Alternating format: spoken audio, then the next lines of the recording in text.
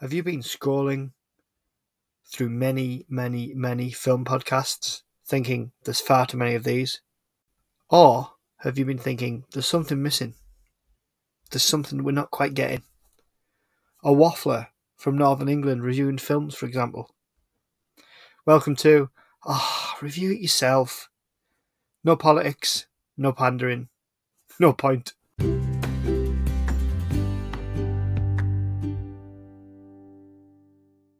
Right, welcome everyone. Welcome to Review It Yourself.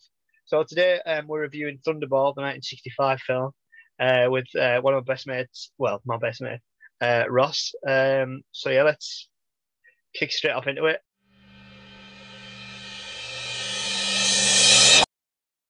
Yeah, this is a cracking film, isn't it? I'd forgotten how good it was. It Um, is. so it starts off. I'd forgotten how this started. To be fair, it I starts. love it. Yeah, yeah. I absolutely love it. I'll tell you a tale about the beginning in a second, but fire away, Sean. Fire away. Yeah, yeah. So it starts off in France. It's Jacques Bouvard's funeral. This is like a spy who's killed two of Bond's colleagues, and Bond's fuming he didn't get to kill him himself, and he follows the widow home. Yeah.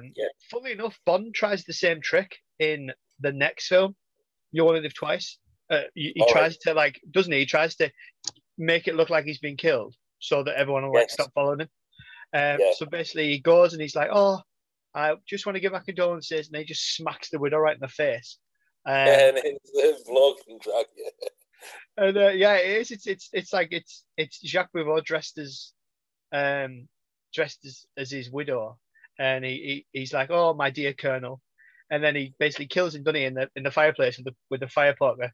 And then Yeah. just as he's about to leave the room, he grabs the flowers and just throws them over the body, Yeah. which these beautiful little touches that you don't get in Bond films anymore. Just Bond just being absolutely ruthless, and then just like a little bit of daft comedy. There are a lot of them in this film as well. Actually, there are a lot of like little touches like that. Yeah, I'm sure we'll move on to them, but they are a lot. Like, Oh, but rewatching it, you think, and yeah, I mean, it's not necessarily, and it doesn't necessarily happen as much in the more modern films, but there are just the little things, just the little comedic moments that are just sort of thrown in there. Yeah, that's Bond for me. But anyway, yeah. yeah, so he runs outside, and his jetpack just so happens to be outside, as you do. With his helmet, Because of course it is. Yeah, yeah. Sticks his helmet on.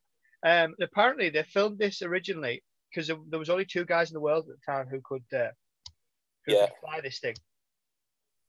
And Sean Connery, they wanted to film Bond doing it without a helmet, it looked like kind of like more debonair.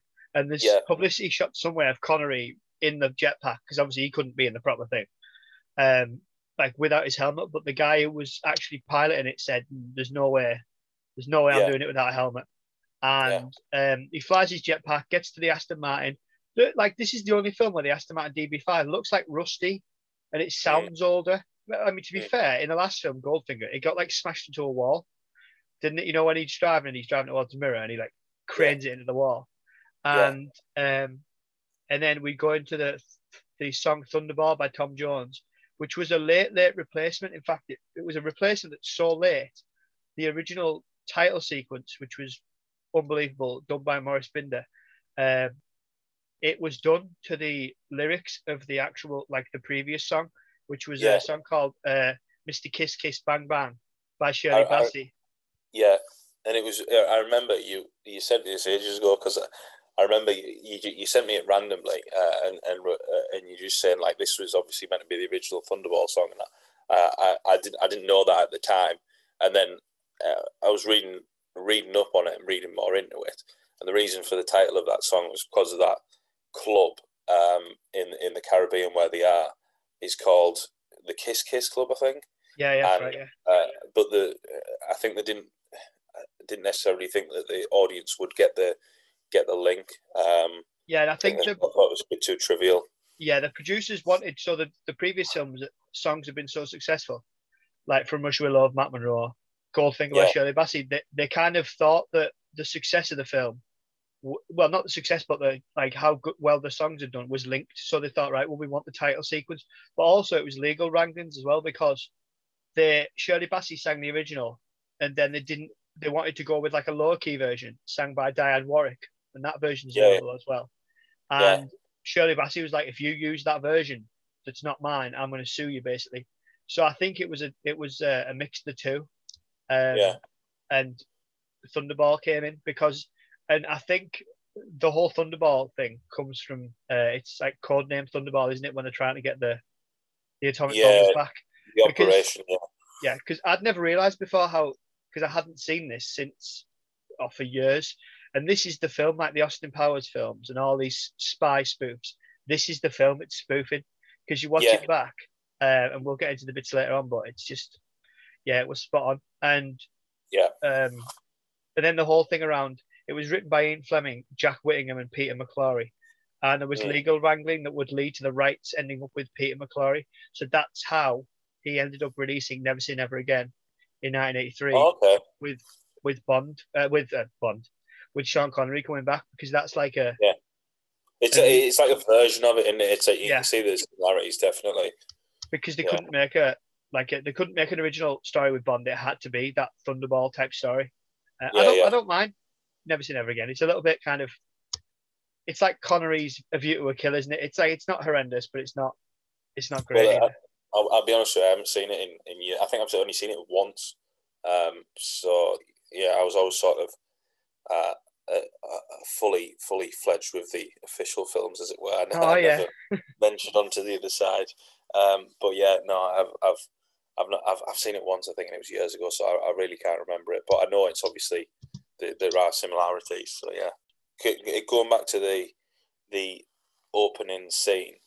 Um, the it might sound daft, it might sound ridiculous, but when I most recently went to Las Vegas, um, there is there was in our hotel a slot machine.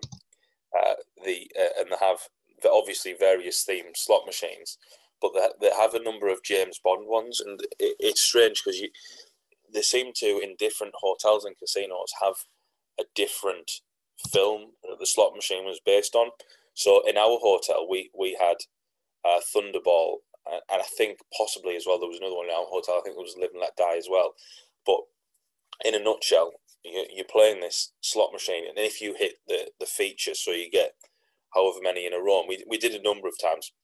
That's not to say we won big money or anything like that, but the feature on the slot machine, what happens is the sort of screen all goes blank, mm-hmm. and then you see James Bond pop up on the virtual screen on his jetpack, and then you see there's a little screen above, and it starts playing the theme music, and the jetpack scene is on this little screen above, and it was just like, honestly, it sounds daft, but it was very hard as a grown man to be able to contain your excitement, knowing that you've got an iconic scene on this bloody slot machine, and that there's a potential to win a fair amount of money, and it was just like, there was like 4 or 5 grown men who I was with as well, and it's just so exciting to the point where I would say on any given day, should we go try and get the jetpack today? And yeah, it was very exciting. But that sort of that's my tale in respect of the opening sequence. It's imprinted in my head because of how many times I played that slot machine trying to get and watch that bloody scene. And it really was good. It was really entertaining.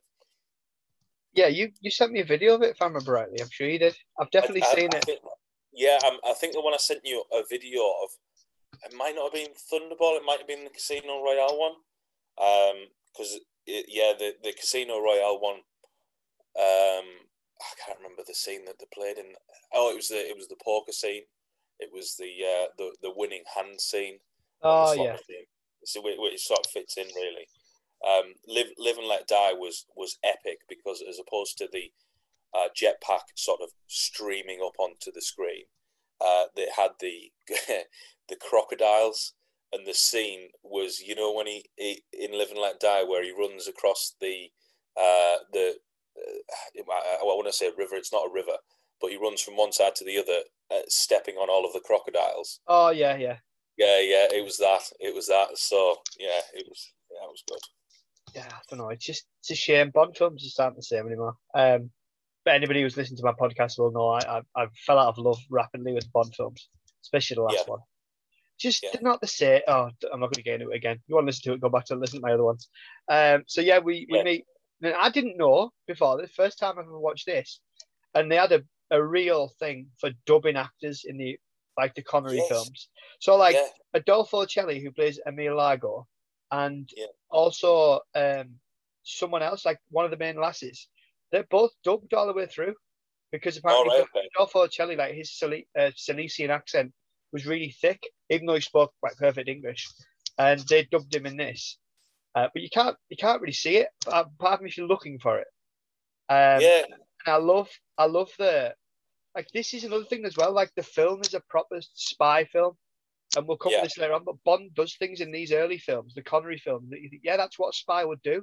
He doesn't yeah, rush around shooting at people all the time. He sneaks in and out of places, and we'll get to it later on. But so we see the International Brotherhood for the Assistance of Stateless Persons, and then he just walks through it because there's that cop, like the French cop who's like, "Hey, no parking here," and then he like yeah, turns around and he's like, "Oh, Mr. Lago, I'm sorry," and he's yeah, like, off he goes, and you think, yeah, "Oh, it was this fella," and then he walks through the back and he gets to like this cupboard and he gets his cigarette case out and presses this button and it just moves apart. And that's when he walks into here's the proper meeting. And it looks like I said, some out of Austin Powers. So, yeah, um, and it's like, sit down, number two. And you get yeah. all the spectre people there. Obviously, I don't think he's called Blofeld until like the next one. I'm not sure. And They don't. They don't. Well, they don't. I can't recall in the film them mentioning that name. oh, they don't in Obviously, this one, definitely. there's reference to number one all of the time, but no, I can't recall the mentioning Blofeld. No. And um, so Spectre number six, Jacques Bouvreau's dead. There's French, Chinese, British, American people there, and someone's been fiddling and embezzling money, and he eliminates one of them. So this is where the chair goes into the floor and then reappears empty. And all the guys are Yeah, sat there like mopping the brows, like yeah, sweating a everyone's little bit, yeah, which is the '60s way of showing you're stressed. yeah, Um, yeah. and then we see they're talking about this Count Lippe. Is that what yeah, Lippe there, whatever. Count That Lippy, yeah, yeah, yeah. I'm sure they said Lippe, but with our accent, it's Lippy in it. So he's in the south of England near this NATO air base, and we see Bond there, and he's been smacked. Oh yeah, in the fight at the beginning, he gets like smacked with a poker. So yes, he's like at this kind of I don't know. I was gonna say country retreat type thing, isn't he? This like yeah, physiotherapy clinic thing, and he he's there, and he oh no, because he sees Moneypenny, doesn't he? Because he rings her and he tries to get them to alert like MI is it MI5 about what's about this guy and what's suspiciously going on. mm, Um, that makes no sense that sentence. And like there's actual here I've put like there's actual spy stuff. So the modern films, like well, I'd even say after Roger Moore does a bit of it, but maybe after that, don't get a lot of it. So like Bond searches a room, like the bandage figure. Oh yeah, again one of the little touches. He goes in, searches a room, and as he's walking out again, he like takes a little grape and he like just has he yeah, yeah, like he goes back to the fruit bowl and stuff like that. yeah, Um, yeah, and but this bandage man sees him leaving the room, and then he's getting a bit fresh with not the masseuse. I don't know what she like physiotherapist or whatever. yeah. It's Um, a bit uncomfortable. I'd say, like watching it. Yeah, but she's like, right, well, you're getting too fresh for me. So she sticks him on this rack thing, doesn't she? This motorized Yeah, traction table yeah, for stretching the spine. yes, Count Lippe turns up, and then he turns the machine, and like there's that awful scene where like Connery's flying backwards and forwards on this machine thing, and then pass it down. yeah, and then she Yeah, comes back, and Bond gets his own back, because he's sat in like Lippe's sat in this steam machine thing, isn't he? So he gets a broom and turns the handle and then shoves it, so he can't yeah. get out. It, Um, it, it it's quite frustrating that because and you'll move on to it, but you sort of don't see an outcome to that because then in the next scene, Lippy's there, and you know, do you know what I mean? yeah, because he's like he's like helping with the body type thing, isn't he? Yeah, yeah. So he's I'd have thought that he'd been caused some harm by that, because whether someone, basically you don't get to the bottom of it, do you? It'd be No, nice no, to yeah. have concluded it, but Yeah, anyway, by the by. he says, "Don't worry, I'll tell the chef." Like all these little cheeky Yeah, asides, and then, oh yeah, and this was the bit. Now I wondered how it would be like, because the attitudes are different in the '60s, like when the films came out. But the whole yes, bit where he says to the woman, she's like, "Oh my God, my boss is like, don't tell my boss," type thing, and he's like, "Well, yeah, I'm sure we come to some kind of arrangement." Now I'm like, "Oh yeah, this is pretty this is like that, not yeah, passable at all." Like there's other parts of it that I could defend, like the whole part where oh, not Domino, the other one, the ginger one, the bad or one, where Fiona, whatever her name is, yeah, Fiona Lope, whatever her name is, yeah, where she's saying, "Oh yeah, James Bond, the woman sleeps with him and she'll follow the yeah, path of righteousness." Now that was put in because there'd been criticism of Goldfinger. You know how Bond turns Pussy Galore like away from Gold, yeah. That's also very and uncomfortable. Yeah, there was a lot of there was well backlash from that. That it was very kind of it wasn't kind of right. So in this film they had, even though she was like a bad guy type thing, they had that Fiona character be like, "Oh yeah, sleep with a woman and she'll follow you anyway," type thing. So it yeah, kind of takes the mick out of Bond in that respect. Uh, yeah, we see Bond with the same masseuse with this mink glove, because that was a bit I can remember. So I always remember about this film. yeah. And we see Major Duval from the airbase with this the ginger lass, because I don't think you get her name till quite far into it, do you? Because you're not quite sure who she is. No, Sorry, you do. go on, man. Yeah, I don't think you do. I mean, I looked at on IMDb to when I refer to her as Fiona. You're right. Certainly for a vast part of the film, if not all of the film, you don't really get a name. And there's a knock at the door, and it's like a double of him, and this double of him gasses him and kills him. And Count Lippy's there, showing no burns whatsoever. Not to rub it in, not to rub it in. Yeah, He's sound. And then this guy Angelo, he's a plastic surgeon, used to look like Duval. And one of the other things about this film as well, like because of the way inflation's gone, the money sums now seem absolutely ridiculous. Like yes, where they're saying yeah. we will charge NATO 150 million pounds, and you see all the British government officials like, "Oh my God, how are we ever gonna pay this?" And then in the very stoic way they do. Whereas now it's like 150,000 pounds. They probably just shy at you. Well, I was just say you wouldn't be able to hold a country to ransom for £150 million now. You might get a Jack Grealish out of it, but that's about it. To be honest with you, don't think you get much yeah. more than that. So, and he's kind of complaining and saying, "Look, it's not enough. 2 years, £100,000 for this. It's not enough. It's been 2 years of my life." And you think, mate, Oh yes, yeah. Because that's the bit where I was like, "Mate, are you really gonna go there with these people that you're working for? Are you really gonna say, 'Oh, I want more money'? Like seriously?" I And know. she's like, "Right, we'll agree it. We'll give you the money now." I mean, that's another thing I thought. Are you really going to give this guy who's got plastic surgery to get onto a NATO base, to get onto a Vulcan bomber? Are you really going to give him $100,000, like £100,000 in money? Mm. Isn't someone going to kind of go, this is this anyway? Um, Yeah, yeah.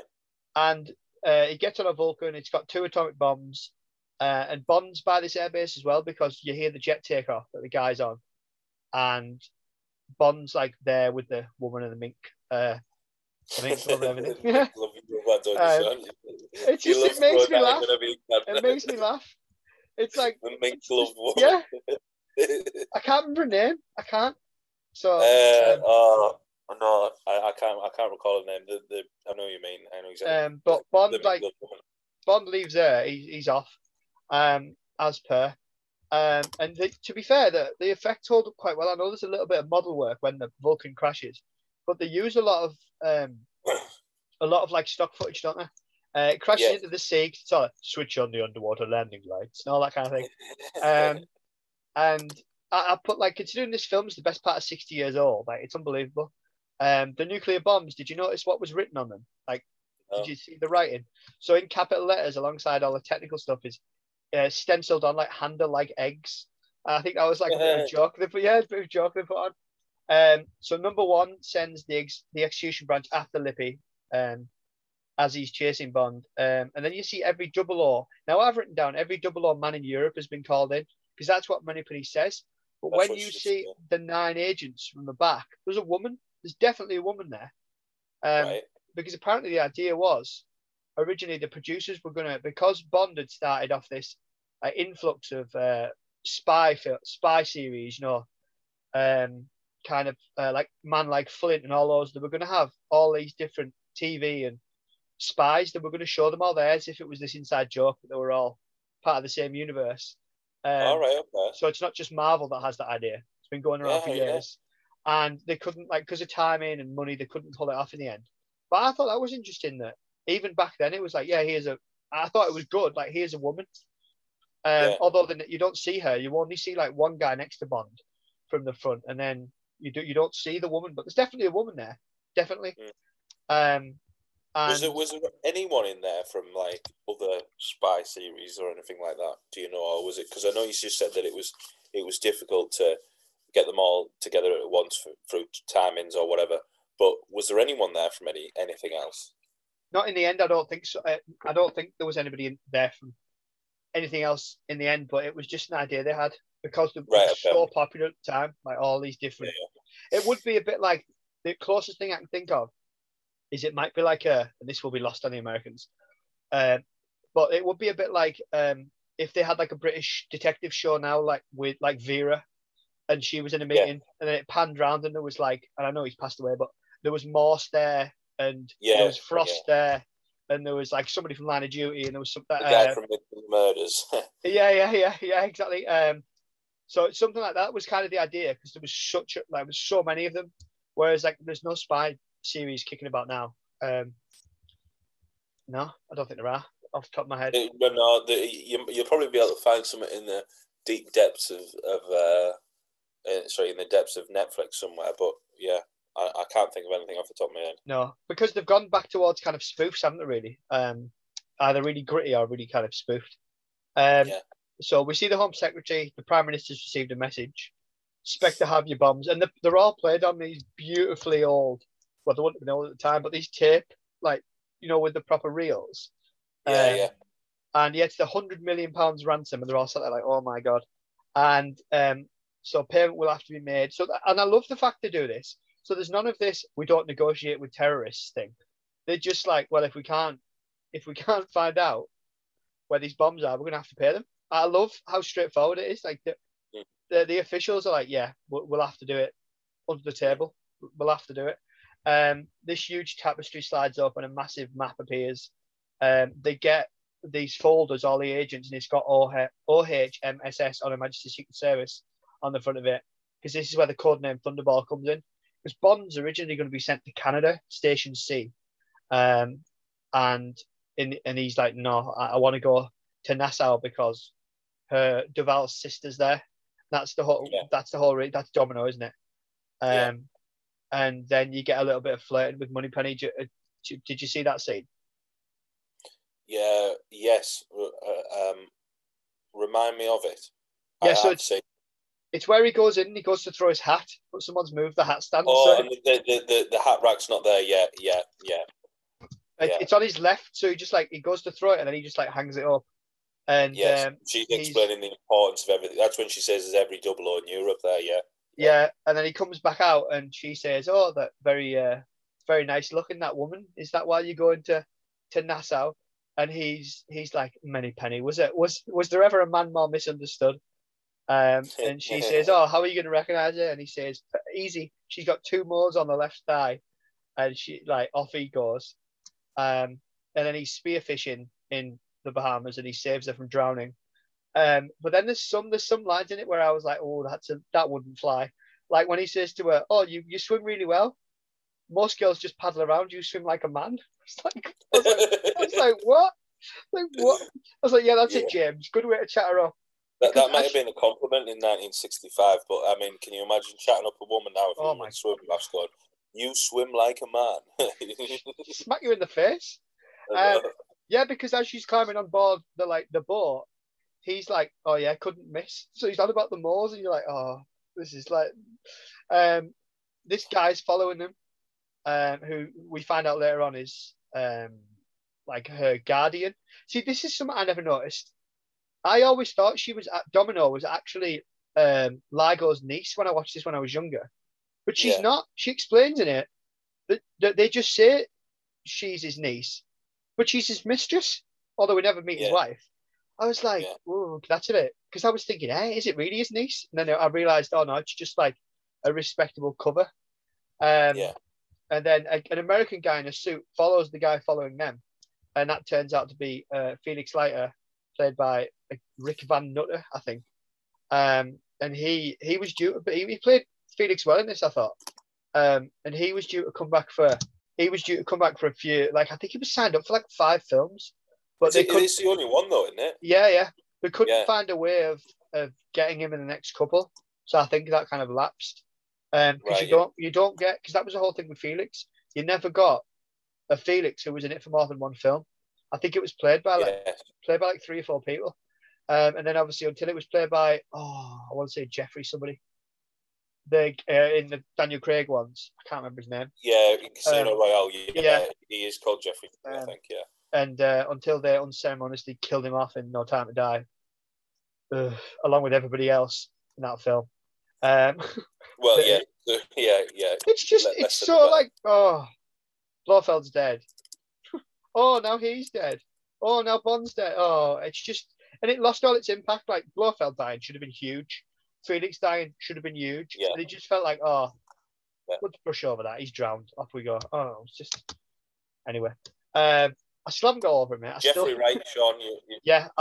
Sorry, Jeffrey Wright, Felix Leiter. Yeah, played a good Felix. I loved him in Casino Royale, and then I thought he was great in Quantum of Solace with the whole. Well, if we stop dealing with bad guys, James, bad countries, bad guys, we'd never deal with anybody. And I like his one in the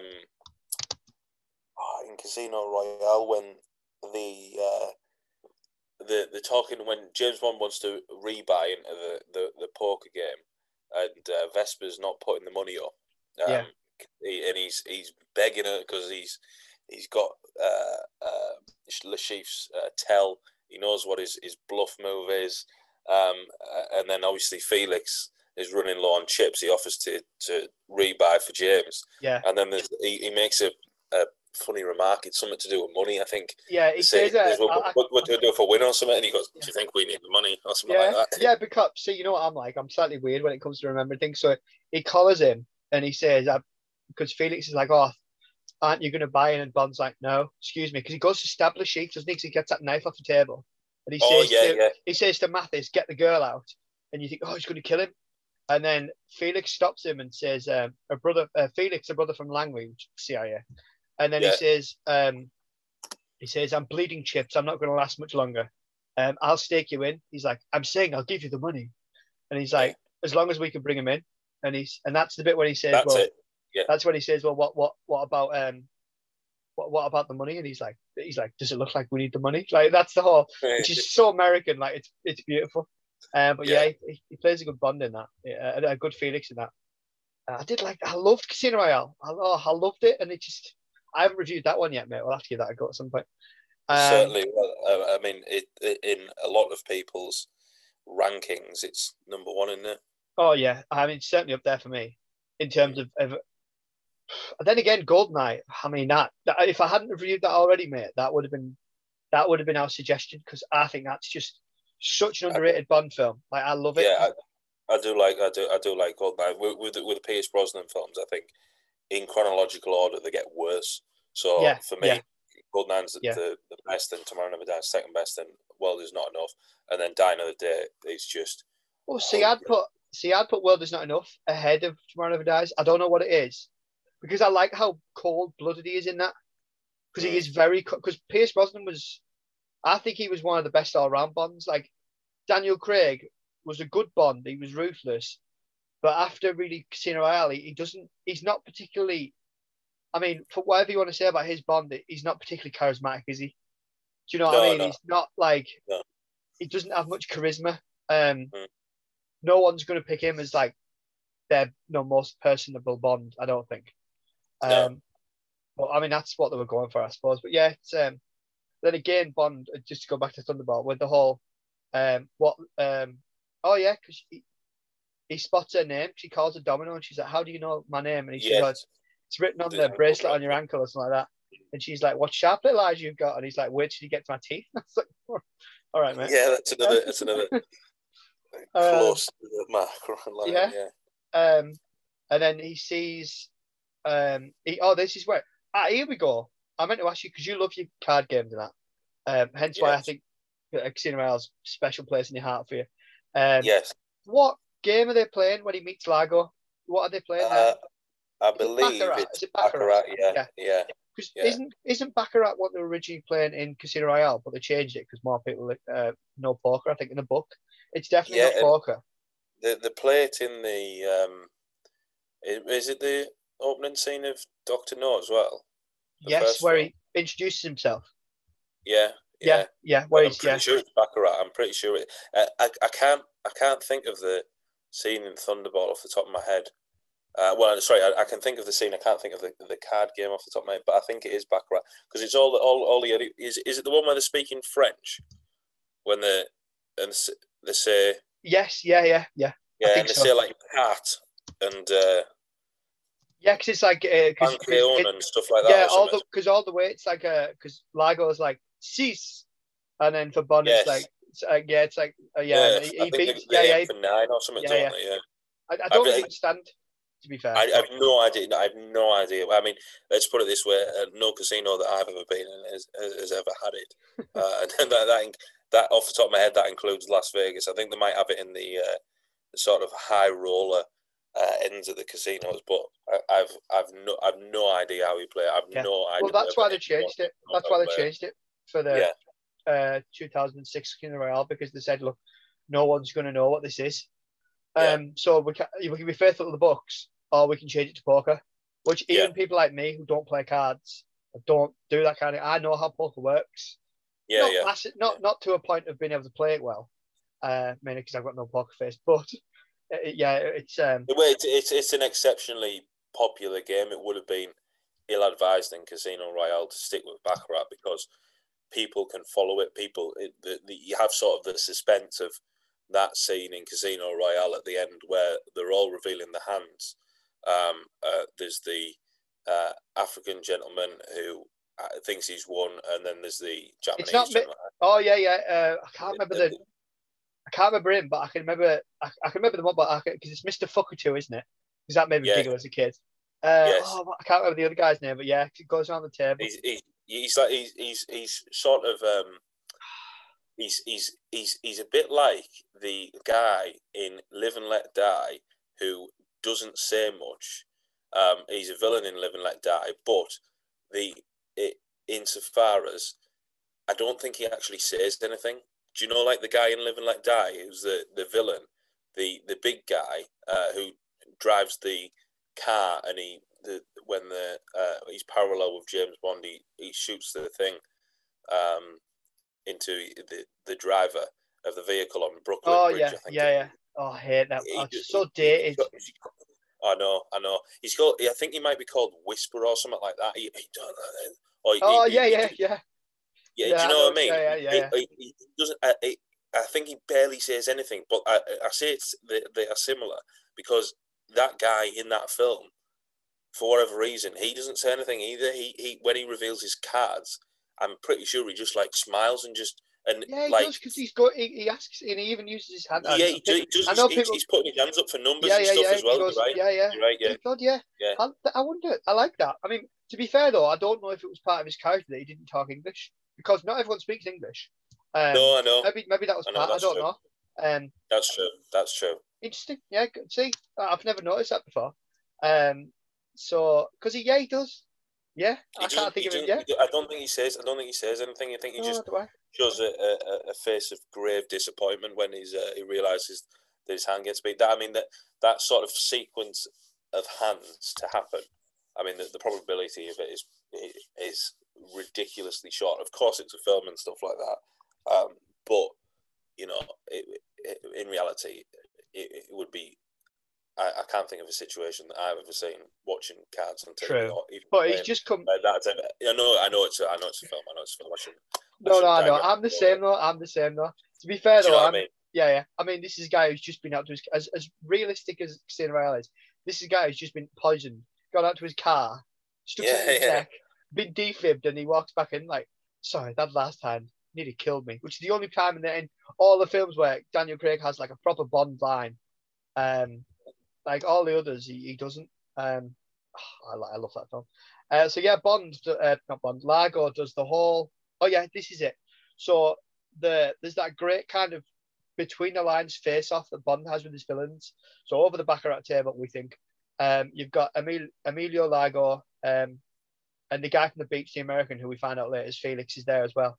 And this is where you find out it's not really his niece, it's his mistress. Although I don't think we meet his wife, do we? I'm not sure because Lope is not his wife, is she? And Largo, he beats Largo, and then and I love how he's like beating him, and then as soon as she goes to get a drink, Bond's like, "Oh, I'll have to go as well," and he just like leaves the table to go get a drink with her. And Largo invites Bond to dinner on Sunday, as you do. And yes, I love that when Bond gets back to his hotel room, he's put a recording device in his room in a book, and then Bond looks around the room while it's playing it, and he hears. And you see Bond looking, and the camera shows his point of view, showing him look at the floor and figure out where the people have gone. And he figures out that there's still somebody in there. And this is the bit where you think he's going to get shot with a silencer, and there's a guy in his shower. So Bond sticks I think it's the hot water. He sticks the hot water on, and then Bond knocks this guy out. Yeah. And I love the fact that he says, "Oh, I'm going to throw the small fish back. Go tell your boss." Like. This isn't a Bond who's so brutal that he, like Daniel Craig becomes, and later Bonds, maybe Dalton as well, where they don't think further ahead. They just like deal with it and kill him, and then it's like, well, there's other ways of sending a message. So he says, go back and tell your paymasters. So he sends him off. The value of a message is all I was trying to say. There's sharks in the swimming pool, so they throw this guy in the pool, and he gets eaten by sharks. And then Bond gets help from like a local man who must be part of the like spy network called Pinder, and there's Paula as is it Paula? Yeah, Paula as well, who's like a local woman as well. Paula, yeah, it's Paula. And Pauline, not Paula. Paula. Well, oh no, sorry, I've written down Paula down here. And then so part of the instruction to the British government was, look, if you agree to the terms of paying this money, make sure Big Ben strikes 7 times, like tomorrow at 6 p.m, which they do. The government do it. Because you hear the BBC Worldwide Service saying, "Oh, that Big Ben struck 7 times at 6 p.m." All this kind of thing, and they kind of put out that it's mechanical failure. Yeah. Q turns up, gives him his Geiger counter watch, which, believe it or not, Ross, you'll love this fight because it could have been us at the Car Booty, right? This Geiger counter watch was the only Bond film where they've used what they're called. Is it not a dive master? It's the only time they've ever used one of these watches. It's not an Omega, and it's not a Rolex. It's is it Seamaster or something like that, or it's one of those watch. It's a watch. I think the Dive Master is a version of. Yeah, it was a Dive Master. Yeah. Oh, but yeah. I did read up on this. I should have. So anyway, just whatever it was. I'm being pedantic. Basically, it was like a souped up version of that. Like they put an extra face on it and it went missing during filming. So they used it and then it went missing. Then it turned up in a car boot sale in like the 1990s. And someone bought it for like 25, I don't know if it was quid or dollars, right? Bought it at this car boot sale because it was just interesting looking. Found out what it was. And then it got sold at Sotheby's for like, oh God, I don't know, like £300,000 or something like that. That could have been us at the car booty. We'd have recognised that watch. We would have done. To be fair, I mean, all we've seen in front of us is a lot of bric-a-brac, isn't it? And just a lot of tat, as we would call it. Yeah, a lot of stuff that other people don't want, and rightly so. So yeah, and it gives him an underwater camera. All things that sound really not the Geiger counter, but the underwater camera, all things now that sound quite trivial, but back then were quite revolutionary. So, oh yeah, and they give him like a little capsule that's like radioactive. And Q's like, "I'll take this. It's a tracking device," and he's like, "What now?" I love that, the fact that like it's not just the more recent Bond films where they've had tracking devices. They were doing it in the '60s. He does it. He does it in Goldfinger, doesn't he? With the heel of the shoe. You know when he puts it in the car. Yeah. And it gets crushed. Yeah. And to crack on, yeah. So then we have the small scuba device that's supposed to give you 4 minutes of breathing air, which turns up again in Die Another Day. Anyway, let's not get into that. We'll be here for hours. The CGI. Apparently, the authorities looked into making this for real, and they asked the Bond makers, how. I read that as well. Yeah. Yeah. And they had to tell them, "Well, we're so sorry, but it's just a fake prop. It's just people holding their breath." So Bond meets Fiona Lopez, and he gets in the car. He's like, "How far do you go?" And I'm like, "Oh, James!" It's and then Bond notices her Spectre ring as well. Like, I love the fact that this secret organization, they all have these rings. I mean, it's a bit like Hostel. If you've ever seen that film, where every time that, I know, but it's just stick with me in my example of where they all go and pay all this money to kill people, and then they all get this flipping bloodhound tattoo thing, and you're like, right, well, isn't that pretty? To be fair, it has happened.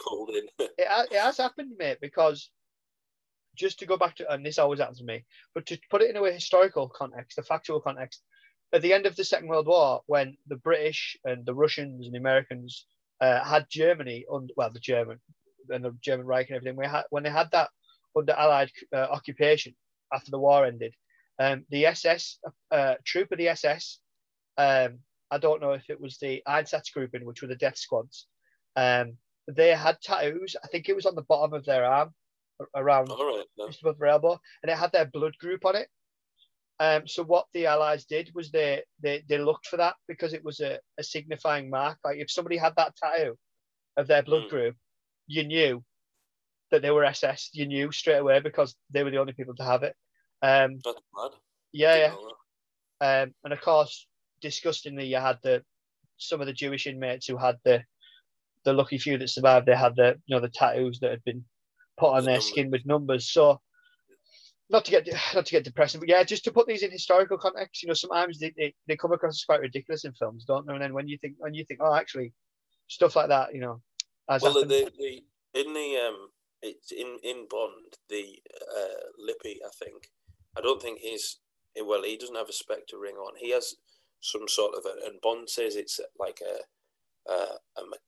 tattoo from Macau or something. It's like a trident, isn't it?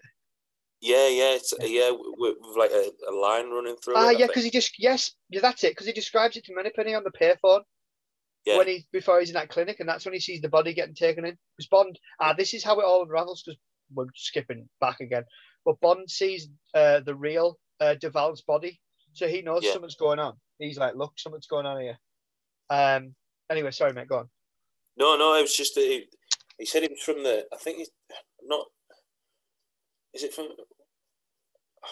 I think it might have been from the sex trade in Macau or something. But equally, there's another Bond film which is it? Oh my god! Where they end up in Macau, and the girl.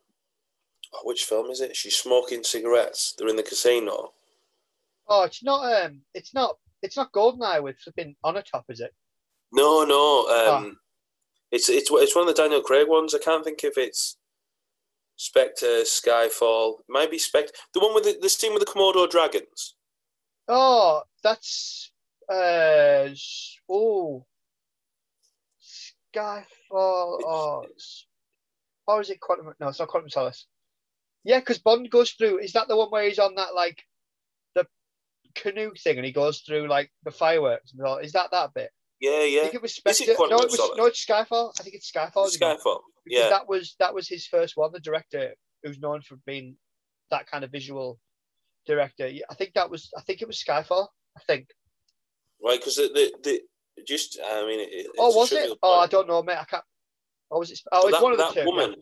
That woman in there, she has a tattoo, not on a hand, on a wrist, I think. And he's like, "Oh, I know your backstory. You were sold off to the Macau sex trade, 13, 14 or something like that." Because he sees the tattoo on a wrist, but it's all. I don't know. It'll be interesting to see if they're actually the same tattoos. Skyfall, it was. Yeah, it was Skyfall. Skyfall, yeah.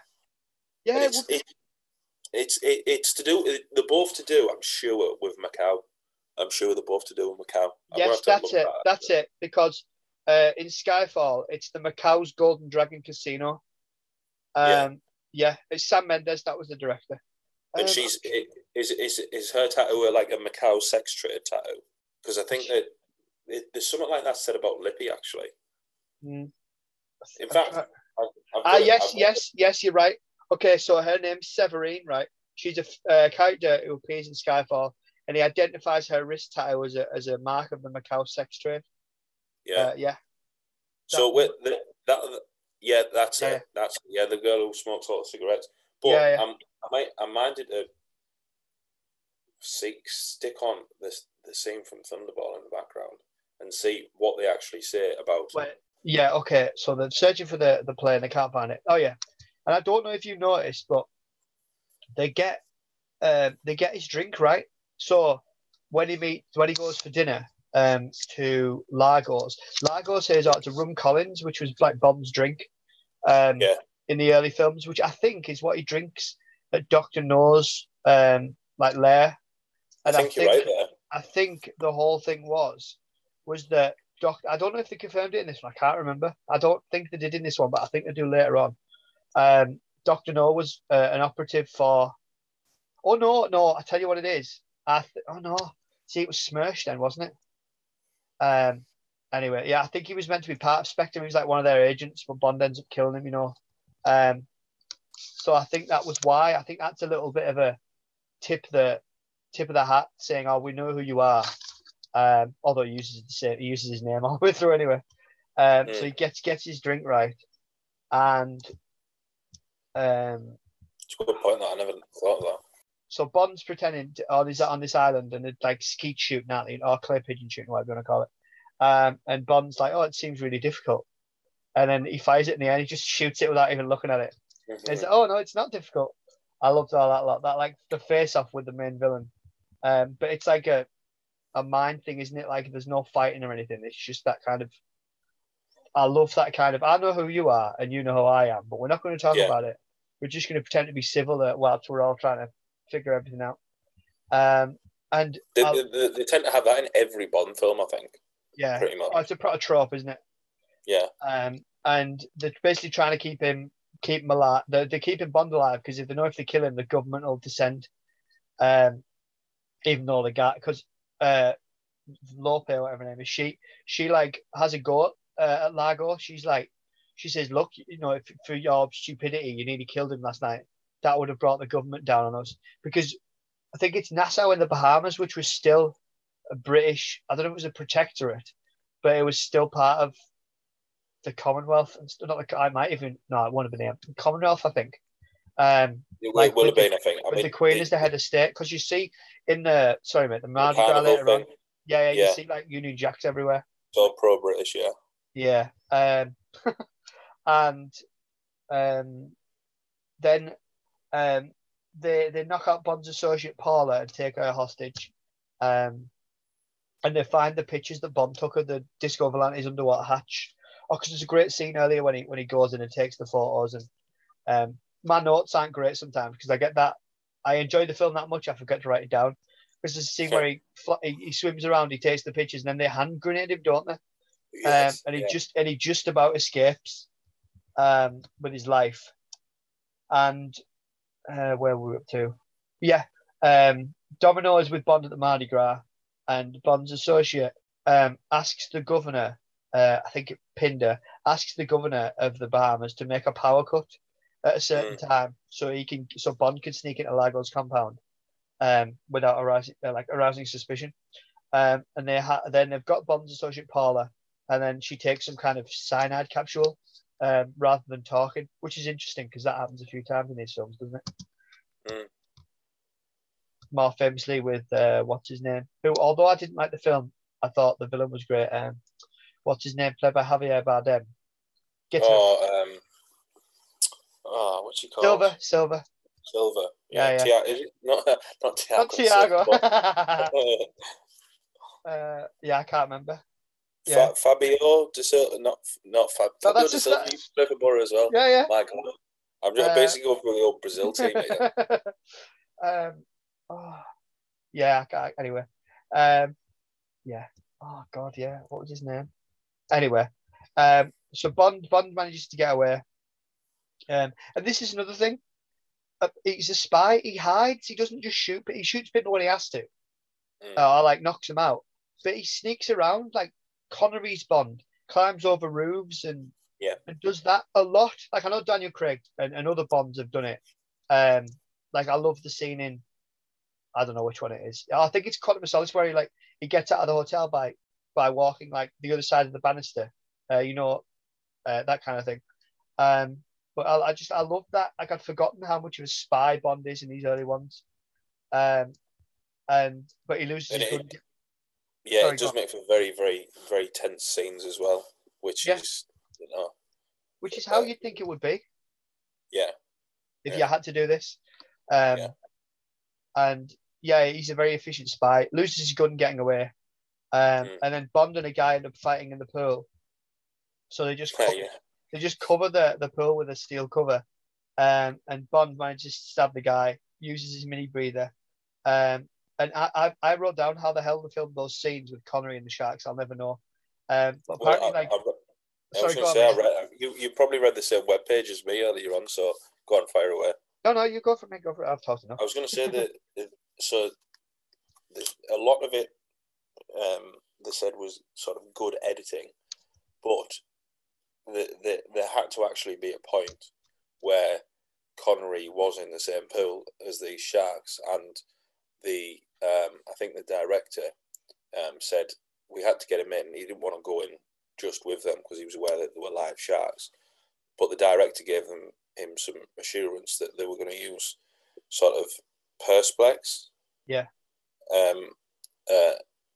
to prevent him from being in contact with the shark. And I'll go into it in a sec, but the director said after, look, what we didn't tell him is we were 4 foot short, so there was a gap of about 4 foot, and you can see that at the end of that scene where they said that when the shark, and it's literally just as he gets out, when the shark is going towards him, that was real.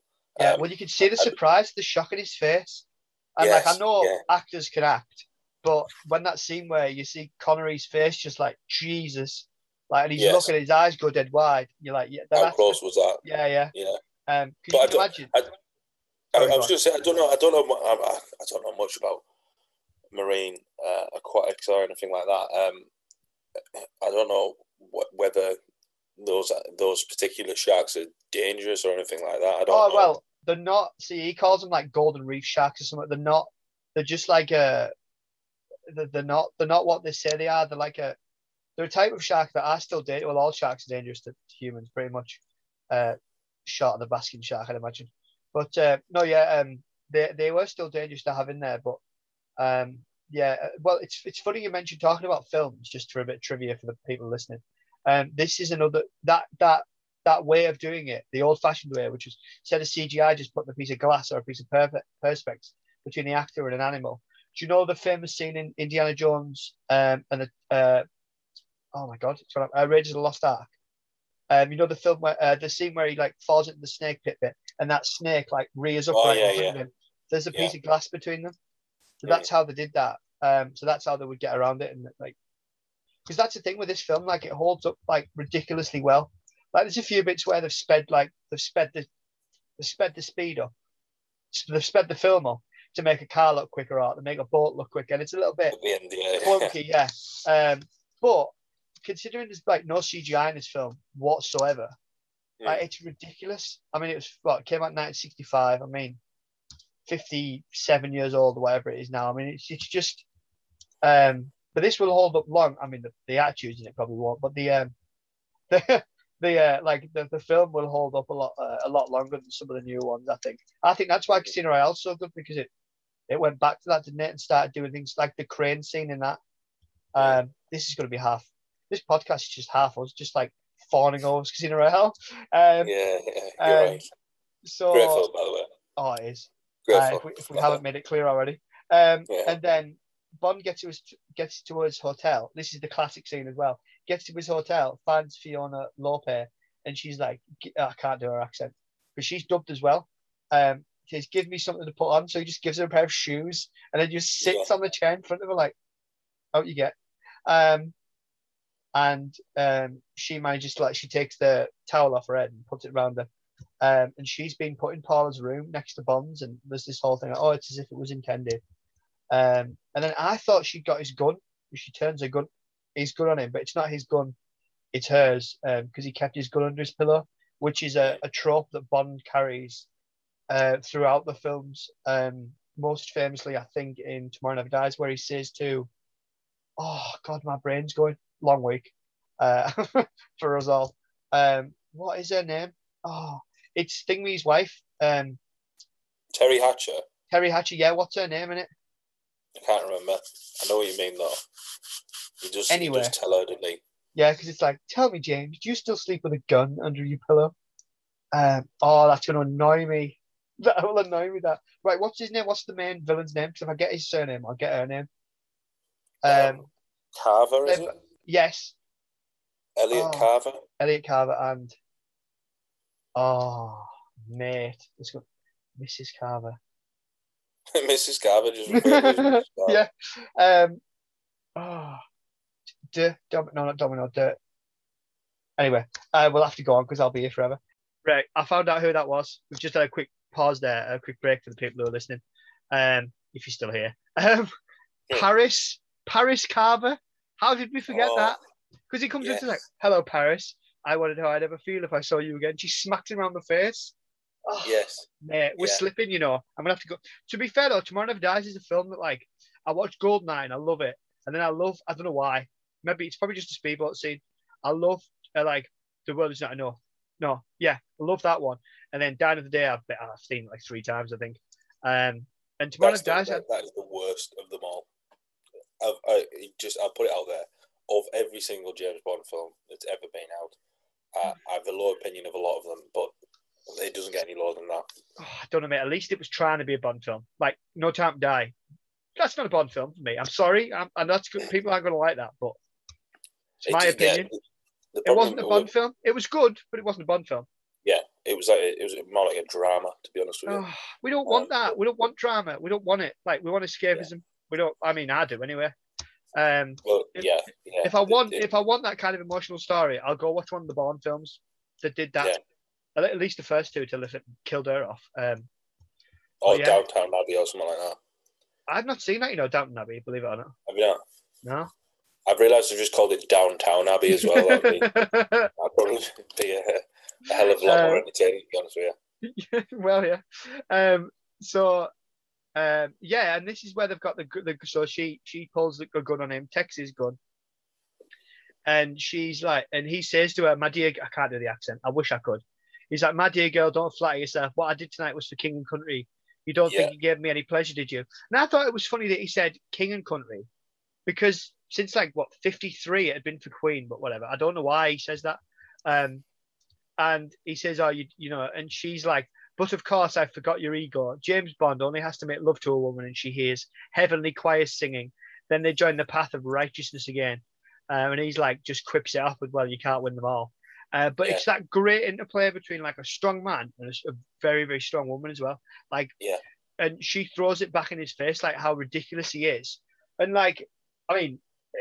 but doesn't he just quips it off.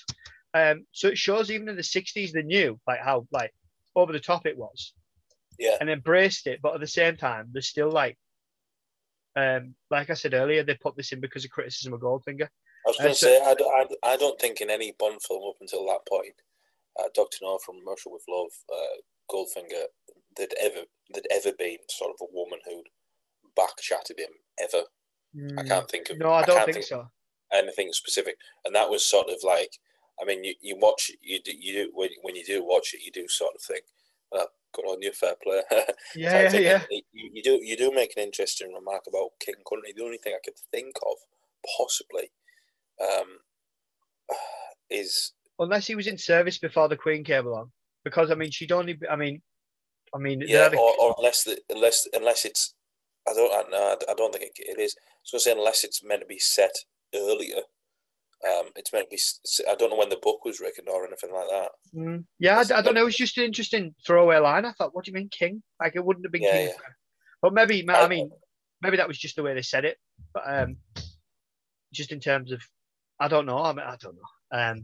mm, But yeah. So no, but it is. It's that great kind of interplay. Like, you don't have to have a man belittled in a film to make the woman look good. You can have a woman stand opposite a bloke and say, even in the '60s, and say, "Well, hang on a minute, like, I'm not having this." yeah, And I love. I mean, yeah, she's a. I mean, and also she's a bad guy in it, but um, you can see why she's doing as she does. And I mean, he nearly gets killed pretty much by her and a couple of the guys. But so Bond gets away. This is where he's in the car with her for the Mardi Gras, and he improvises, knocks that vodka or whatever it is out that guy's arm and lights it, and it blows up. yeah. That was a bit over the top, but I enjoyed it. Well, it's frustrating as well because I watched that back, and the lighter which lights it on fire is presumably the one that's meant to be in her hand. She's got like a big, massive Zippo, and the actual lighter that they go to when the fire lights is like a little bloody 20p lighter from Londis or something like that. It's rubbish. Like I think that's how it goes. Oh, I didn't notice. That's the kind of thing I'm slipping. I was enjoying it too much. That's the kind of thing I'd usually pick up on. Well, backtracking as well. I don't know if you noticed. You know, we run about the spinal board and when he's on that machine thing. Oh yeah. It's really strange. I don't understand. I'm I'm not reading too much into it because I don't think there is any hidden meaning with it or anything like that. But when like Lippy's trying to move the lever up to put it on full power, he doesn't seem to have full function of his hand. It seems like he's got like a dead arm or something.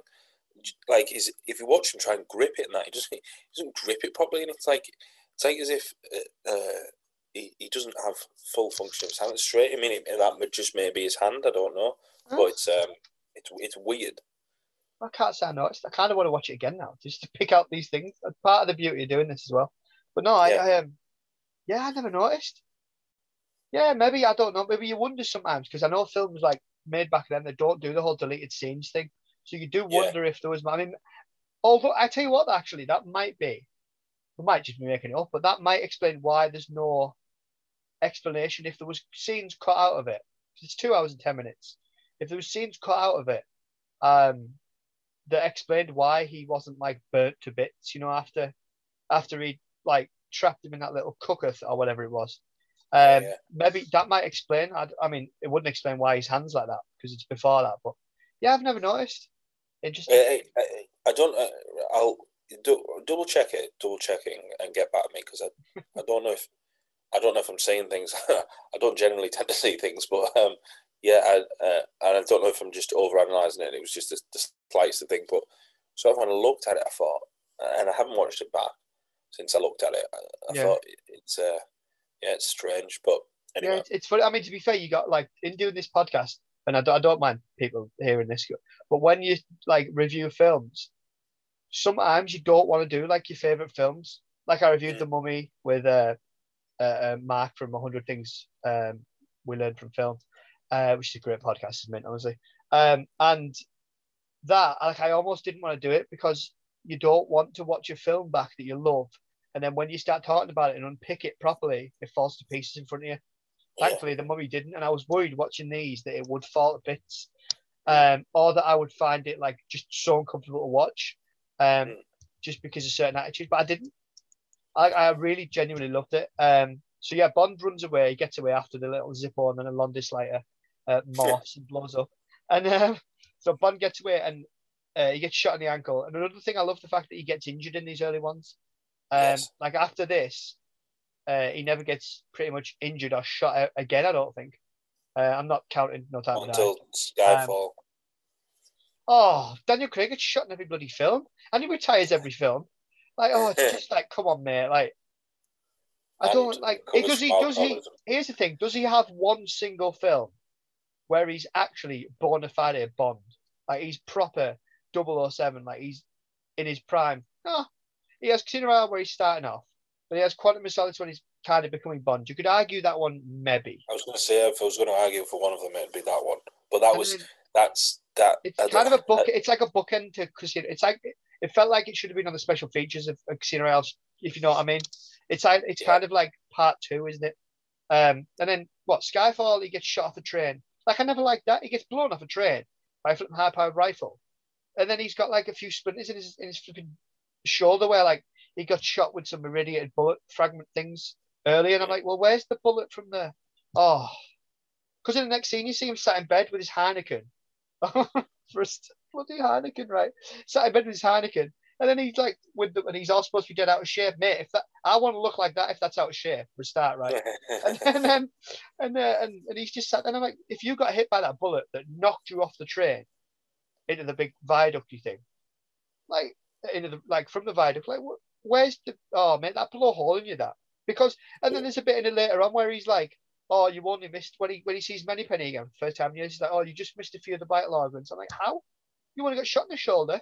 Oh, don't get me started. Like, I'm in it now. He'd have died from the fall in any event. I mean, not to. Or drowned because he sinks, Yeah. doesn't he? Yeah, he did. He died. He did, 1,000,000% died from the fall. Some ridiculous height, but anyway. Well, yeah, because getting water he's from dead. that. He's dead now anyway, and so it's. My love for it's dead. I tell you. Yeah, so he gets shot in the ankle, and they followed the blood trail. And I thought it was such an amazing sequence. The music by John Barry, which is James Bond theme, because people think James Bond theme is the one you hear at the beginning. That's not. That's 007, I think, right, or whichever way it is, because it's that you don't hear in you don't hear in the films anymore. That beautiful music, where he's like, that's the one, yeah, that one. And the visuals of the Mardi Gras, like the visual spectacle and the tension's brilliant. It's paced really well because sometimes I worry with the Connery ones that the pacing, like because the films are more old fashioned and they took more time to build things up, which isn't necessarily a bad thing. But when you grow up in the 90s like we did, and you get used to action films being very, very quick, sometimes the films can be a bit boring when you watch an old film back. You're like, oh, it's just never going to get going. But it's very well paced, I felt. But yeah, the Kiss Kiss Club, you hear a remnant of Mr. Kiss Kiss Bang Bang. That's like, so when you hear the you hear that in the background. right, that's the tune from it. So you still hear it.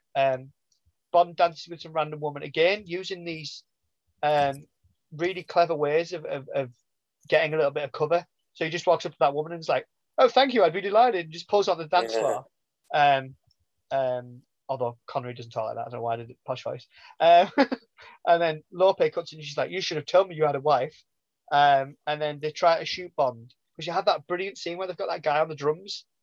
yeah. They're going to shoot him because this hand comes up from behind the curtain. Chat, which I thought was great.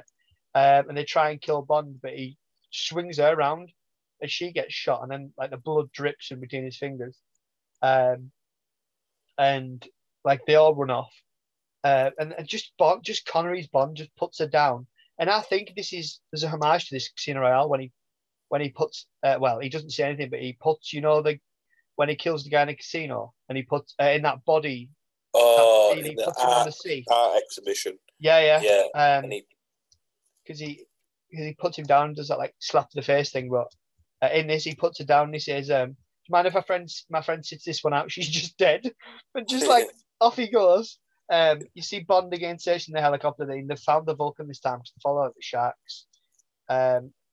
And yeah, so I put Claudine Auger, who played Lope, and Adolfo Celli, both had their lines dubbed in full due to their thick accents. A bit like Goldfinger, played by Gert Frobe. Because he was dubbed. Oh yeah, because you watch that, and there's an interview where the late great Honor Blackman, she talks about played Pussy Galore, when she talks about when they were sat, when they sat having mint juleps around that little table.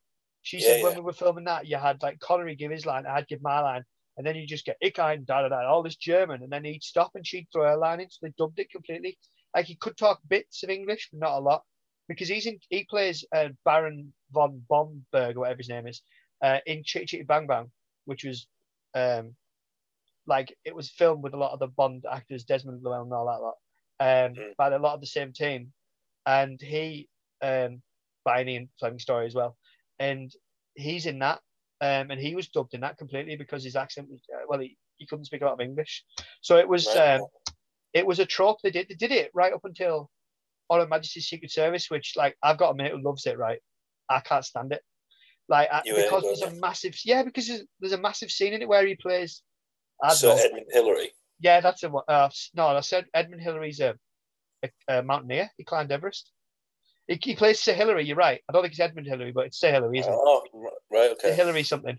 Sir Hillary, yeah. Yeah, Sorry, Sir yeah. Hillary. No, you're right. It's Sir Hillary something.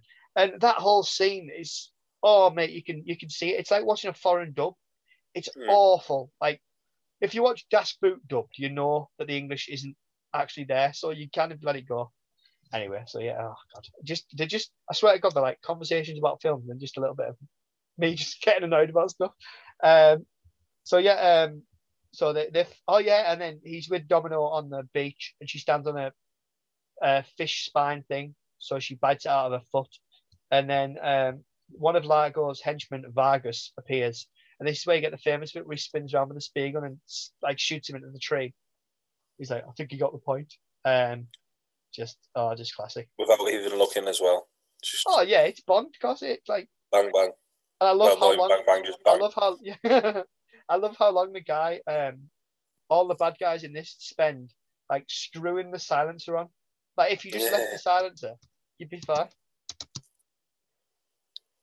Screwing the silencer on what looks to be a deserted island as well. Oh yeah.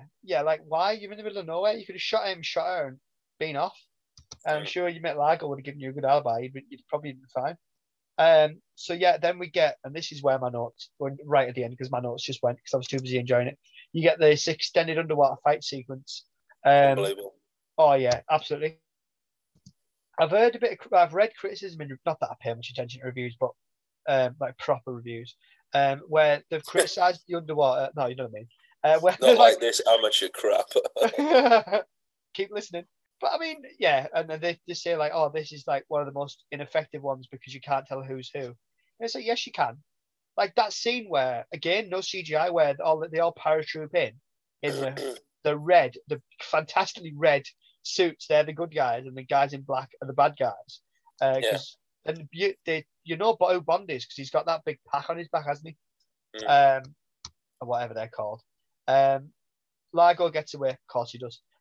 Bond chases him. He gets back to the Disco Volante and they jettison Cocoon. And there's like a class gun battle between the Navy and they're like the left behind bit. Yeah, that's mint that. The hydrofoil the hydrofoil, which is what the boat is now, speeds away. And then there's that little guy who like frees Domino out of nowhere. And he's like, they can't, because they've still got one bomb. He's like, oh, threw away the arming device. This is what I mean. Like, it feels like there's a few missing scenes. Do you know what I mean? Like, he just appears out of nowhere, doesn't he? He reminds me of who was in another one? You know, in the one with Scaramanga. What, Knick Knack? No, Ah, not Scaramanga. License to Kill with is he called Rodrigo or something? oh yeah. The guy with the scar on his face. Not yeah. I've said Scaramanga because the guy's got a scar on his face, and the big drug baron bloke, and he's got that little sort of American scientist bloke who's assisting with him filtering the heroin or whatever they're doing, the opiates.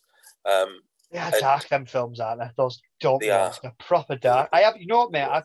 I've probably seen those like once each. I'm not even kidding. I need to get them and watch them because I can't remember them at all. It is. I do quite enjoy it, but is it him who I'm thinking of? Anyway, there's a film. There's a scientist bloke in that who he doesn't turn good, but he's sort of goes against the villain. But there's a scientist in it, another one who sort of he turns around and does something good for Bond. I'll have to have a think. Yeah, I do think thinking back, it's happened a few times in the Bond films, but this one just felt a little bit out of nowhere. But it's not perfect. No Bond film ever is. Bond beats the hell out of the crew, and I've put like what they managed to create in the '60s with no CGI, like rivals. I think anything done today. Margot pulls a gun on Bond, and he's about to shoot him, but Domino shoots him in the back with a spear gun, and then they have to jump off, because that little fella, like at the end, so they all jump off the boat. And the boat smashes into the island, explodes. Now that explosion was so powerful it blew out windows on the island. I know. Because now, like when they do anything, I mean, maybe that's why they've got the CGI to an extent. But whenever they do explosions, they have to do like a radius to see how far out. It's the same with sonic booms. When they fly planes over and stuff, and they're only allowed to do them at certain points and things like that. Because one of the reasons why Concorde went under as well, because they could only fly it at certain speeds over open waters. Anyway. So they all jump off the boat anyway, and then he gets in a life raft with Dominoes. Don't know where that little fella's gone. We don't know where he's gone because he's like, I can't swim, and Bond's like, there's never a better time to learn. Gives him one of those life rings, and just pushes him off, and he just disappears. Like if God knows where he is, like, and then Bond's like, and again, like I'd not noticed before, and I don't usually get into it on these. But the bit at the end where Bond's like sorting all this stuff out, when he's sorting the Skyhook stuff out, and she's just sat there looking at him like agog, like, oh, look at the man figuring stuff out. And I was oh, that's a little bit like, well, it was just really on the nose, like, oh, like, because she'd been quite a decent character till then.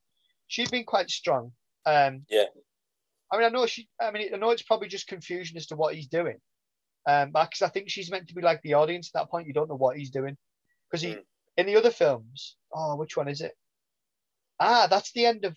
Funny enough, that's the end of Tomorrow Never Dies. To bring it full circle with that film, because he ends up on a raft at the end of that, doesn't he? With someone, and a ship. Oh no, no, it's not Tomorrow Never Dies. It's It's a Roger Moore one where they're because he Commander Bond, because the ship goes past, doesn't it? Is it the one where there's a parrot there? The Margaret Thatcher's on the phone, and he gives the phone to the bloody parrot. Is it No. No, it's the one with the Greek girl. It begins with N. The film. The film begins with N. Yeah. Well, what were I don't know off the top of my head. I know you love the Roger Moores as well. I'm not a massive fan of them. I think they're very, very dated, especially as they go to America. There's no film beginning then. So there's Live and Let Die. The Spy Who Loved Me. Is it Spy Who Loved Me? Is it Spy Who Loved Me? No, it's For Your Eyes Only. Why do I think it begins with N? I have no idea. Not For Your Eyes Only. It's For Your Eyes Only. I'm pretty sure it is. Oh, well, at least I wasn't completely. I knew it was on one film. I just couldn't remember which one it was. So yeah, God knows where that little fella is. He's off. And he inflates this like little bag that says like "When Arrows Meet," and it looks like one of the old air raid balloons, but smaller. And then they get skyhooked and whipped away. And for audiences who haven't seen this, it's a bit like what happens in. It's exactly what happens, except it's cooler in this film in The Dark Knight, where he gets Lau out of China using Skyhook, and it's an unbelievable ending. I mean, I think this is honestly like probably one of the best Bond endings. I think you could argue it. Probably not one of the best Bond films, but one of the best Bond endings. I think just he gets whipped away, the music plays. He's got the girl, woman, whatever, and I just wrote in big capitals, this is what Bond is meant to be. The update it, have more modern values, because, you move with the times like everything else. And I do think it's a rather underrated film in terms of the Bond, because it comes between, I'm not a massive fan, because it's kind of low budget, and it was like Doctor No, I'm not a massive fan of it. I think it's a bit. I'm not a big fan of that. I've not seen it many times. From Russia with Love, I think it's one of the best. Well, we Yeah, love that one. I agree. Goldfinger is a classic. A bit slow in parts. I think it's rose tinted glasses on that one a little bit, but it's iconic. I prefer this to Goldfinger. Yeah, I prefer From Russia with Love. Yeah. Well, And yeah, I prefer that. well, this film Thunderball had a bigger budget than the first three films combined, which is quite impressive. And also it comes between Goldfinger and You Want to Live Twice. Now, for whatever you think You Want to Live Twice with the whole changing Bond into Japanese at a certain point, whatever, because that, yeah, I mean, that doesn't, I mean, yeah, we're not getting into that. But I do think that's got some class. I mean, you get Little Nelly, you get the volcano base, you get Blofeld. I think that's the film where they call him Blofeld to find out he's number one. And I do think this like suffers because it comes amongst those. And then obviously after You Want to Live Twice, you end up with that was meant to be his last one, wasn't it? And then you got and then you got On Her Majesty's Secret Service, and then you got Connery's grand return in Diamonds Are Forever. Horrendous. It is horrendous. It's absolutely horrendous. Yeah, it's not great, is it? No. That seems to be a trope of Bonds. They end on a bad film. Have you noticed? Yeah. Like Connery ended on a bad one. Actually. I mean, you can't really count George Lazenby because he only had one. And a lot of people love On Her Majesty's Secret Service. That was probably another thing that rankled with No Time to Die, that they kept homaging back to that. And I was like, I don't like that one. Stop doing it. They did. It's out of nowhere. With music, with everything. My head in. It was so out of place. It was so out of place. Yeah. And they were trying to get Daniel Craig to have these like quips. It didn't work with this guy. He was all mopey and he'd lost his great love and all this. And then, being betrayed again. And then he was doing these quips like, oh, it blew his eye out or it blew his brain. You know, that thing where he has the Q gadget thing and it blows that guy's head or whatever. And he's like, oh, yeah, it blew his mind. And you're like, really? This is not Daniel Craig's. It was just, it was a mess. Anyway. It'd be interesting to sort of tally them up because there wasn't loads, I thought. Just watching it in real time, and I haven't watched it since. But it doesn't make sense because it was rebooted. He didn't marry in the Daniel Craig. It was meant to be whatever. I mean, a soft reboot, if you will, but still, it wasn't. Oh, it just didn't make sense in that. Another thing that annoyed me, right, is that like, as good as Leah Seydoux was as can't remember her name, Madeline Swan, right? Good name. As good as she was, Bond's great love for me, right, will always be Vesper. Like if you that's it for me. So what? And the whole I just didn't. I wasn't a big fan of it, mate. Well, you can tell. But it was just I don't know. And it was so un-Bond like as well. Like whoever comes back as the next Bond, right? Whoever they do it, it changes the stakes completely because the whole point of Bond is that he always survives. Now I know that in the newer films they got away from playing the theme tune all the time because when that played, you knew it meant Bond was safe. You know, even the famous parachute scene, Union Jack, whenever it was played, it's like, oh, Bond's safe. He's nice one. But they've gone like you've killed Bond now. So what are you going to do? Are you going to just ignore what happened? Are you going to have Bond as a code name? Which I know they alluded to in On Her Majesty's Secret Service because he says something like, this never happened to the other guy. But they quickly realised they didn't want to go down that route and retroactively just condemned it and ignored it. Bond's meant to be the same character. So if you kill him off, where's the stake? Like, oh, well, we've killed him. Right, okay. So that means Bond could die at the end of every film and then come back. I just felt it cheapened it. And it's still right. It still hurts now. How long has it been out, that film? It's still... About 4 5 months, maybe? Yeah, it's still rankles. But yeah, well, I don't like to think about it, to be honest. I haven't, honestly, for a week afterwards, I was so pissed off. And I was just like, it was all the questions that you're asking there. Where do they go? What do they do? And no matter where they go or what they do, there's going to be more questions than answers because it's just going to be, they've just done this now. And that sort of... It felt so short-sighted. It felt like, and if you want to go back and listen to it, for the people listening, go back and listen to my No Time to Die review. But I recorded it at 2:30 in the morning. After watching the film until about 11 o'clock at night, I sound hungover in it for a start. But I'm just so tired and annoyed. I couldn't go to sleep till I got it off my chest, and that's one of the only ones I've done without notes. Yeah. And you could tell, but I think it's one of my best, funnily enough, because I just go off on one. But it just cheapens the whole thing, and it doesn't make any sense. It's like what, and it feels like it's so short-sighted because it's like oh well, Daniel Craig's leaving and he's the whole franchise. No, he's not. It's like having a football manager. It's like a football manager, like Pep Guardiola leaving Man City, and Man City going, right, that's it. We're moving done. stadium. We're finishing the club. We're done. No, you're not. Clubs will be here long after managers go. The Bond franchise should be here. Probably won't be, but should be here long after you've gone, Daniel Craig. Yeah, you were good. You were decent. You weren't the best. Casino Royale was amazing. The rest, I could take or leave. Connery. Brosnan. Like in 10, 20 years, no one's going to look back at the films he's done and hold them up as the best. I don't think. Maybe that's controversial to say, but that's just how I feel like. Just how I look back at Roger Moore, great Bond, mediocre films on the whole. Some of them brilliant, but most of them are so dated now. But I mean, I don't know whether that's because it's like the time it's set. Yeah. Because the Connery ones feel like classic and vintage, even though the Bond novels were set in the 50s. I think. Which is why he might have said for King and Country. Possibly. Although it should have still been Queen, unless it was whatever, yeah. But who knows? I mean, because it would have been, wouldn't it? I don't when did she come in? 52 or 53 or something? Well, she came in 52, and then I think she got coronated in 53. Okay. Did King George VI pass away 1952? Because the Queen was on a Commonwealth tour, I think, at the time. She was. We've seen The Crown, of course, but I have read up on it as well.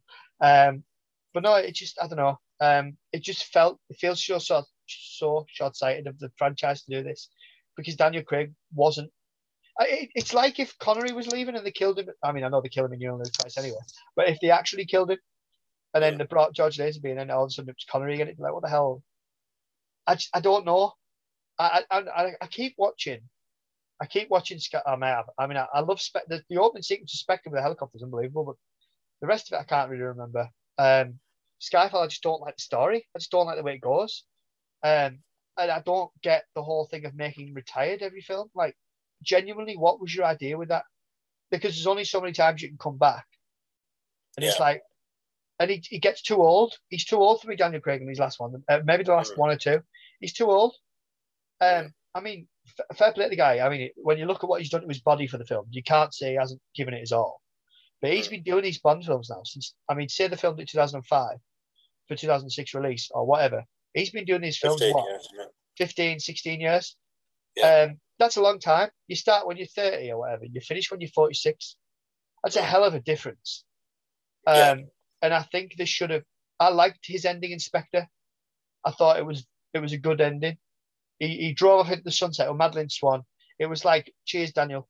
Cracking job for most people. Fair play. I'm in the minority with my opinion, I think. But that's the beauty of films. You can have your own opinion. And he goes off, and I thought, yeah, great ending for you. Spot on. Bring in the next one. Let's see how you do. And he says, like, I'd never come back ever again. I'd rather slit my wrist. I was going to say, that's the thing. I would only come back for the money. And then he comes back for the money. And you're like, and I'm not saying he didn't put his all into it, but it was very, and I'll tell you this, well, like No Time to Die, I felt like it had a lot of his opinions in it. Not his opinions, but a lot of his, like, well, I want Bond to do this, and I want Bond to do that. And it felt like, do you know when you watch a film and there's been a lot of studio interference in it, it comes across as like stories, like Danny Boyle, who's a great director. He's done like 28 Days Later, Millions. He did the Train Spotting films. Yeah, Still haven't seen that, I know, I'm gonna have to see it. And he's done some amazing films. When he was going to do Bond, I was like, oh my god, yes, this is going to be amazing, because he worked on that film for a long time. Because films take a long time to come together, and he brought his collaborator. It's a bit like Big Sam and Little Sam in terms of football managers. He brought his main guy with him, and they went over the script, and then he left due to creative differences or whatever the reason was. And between the lines, I mean, this is just all rumor and speculation. I I think, my personal opinion, he left because they said we're going to kill Bond, and I reckon he went, no, I'm not going to be that director. And then they turned to like, I think one of the franchises. Is it the first time an American's directed it, um, or maybe one of the only times it's been directed? I might be wrong in that. I think I'm wrong. Um, but it feels very, very different to what's come before. And I know that we're going for a different run with Danny Craig in terms of more emotion. And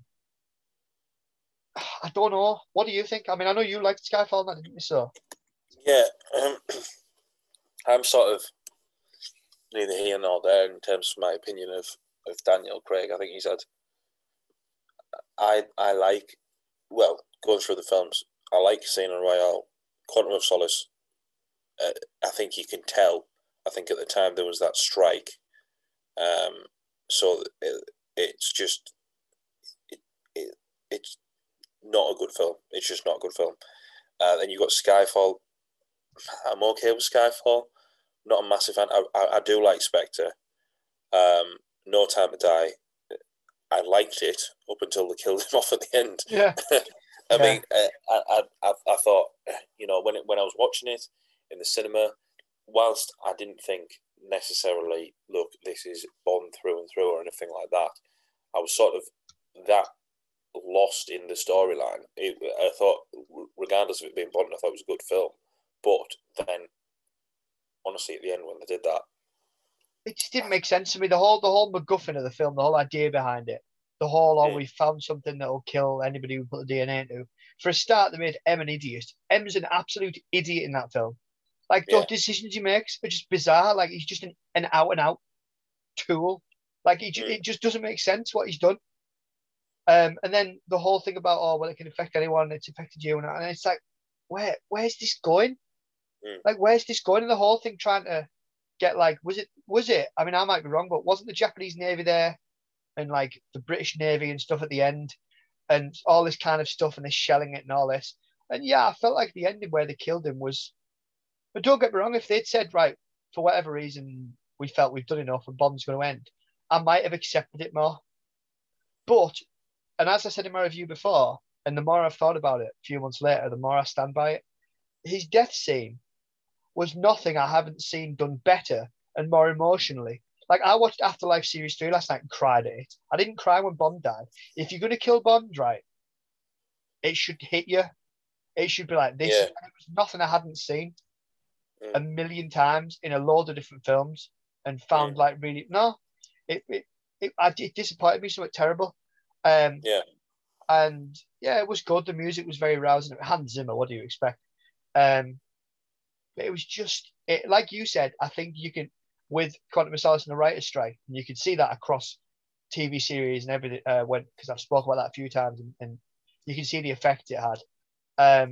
Because basically writers weren't working on anything, which they're right, because of what was going on, and you could see it because they had to try and cobble things together. But I think it is that it's sort of patched together, isn't it? That film, it feels that way anyway.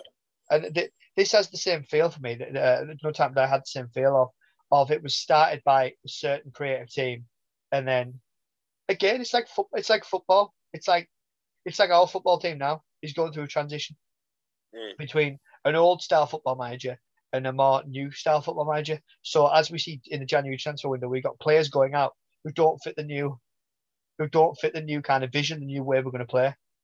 And it really stands out. I know it's a bit of a weird comparison, but I think that's what the film, like Quantum of Solace and this film, feel like. They feel like there's too many chefs got involved. That's a stupid comparison, but I agree. Do you know what I mean? I agree though, because they had lots of people working on it. I know there was a lot more in the build up to that film than there had been in previous films, saying about we're going to make James Bond walk and all that stuff, etc., etc. And we've got Phoebe Waller-Bridge in to. You could totally see the parts she'd put in as well. You could totally see the parts that. I mean, Fleabag wasn't bad, but it wasn't. I agree.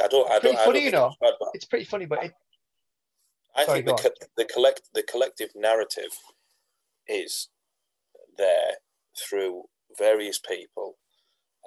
That look, this guy, this misogynistic, white male, who's been very similar in many aspects since the 1960s. I think they've thought we can't justify doing this anymore in today's society, and therefore we're going to do something different. I honestly think that that's the collective narrative. I really do.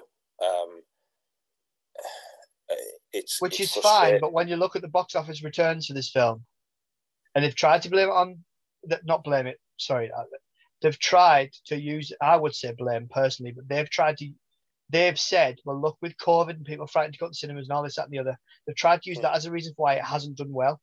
And it hasn't done particularly well. No. But then when you look at what's happened with Spider-Man No Way Home, the amount of money that's taken. Oh, I know, yeah. My review's out. Most popular one, funnily enough. And is it? Yeah, by a mile. Because I brought it out the day it came out in America. I think because it got delayed. It came out a day earlier in the UK. Okay. England. And I don't know why.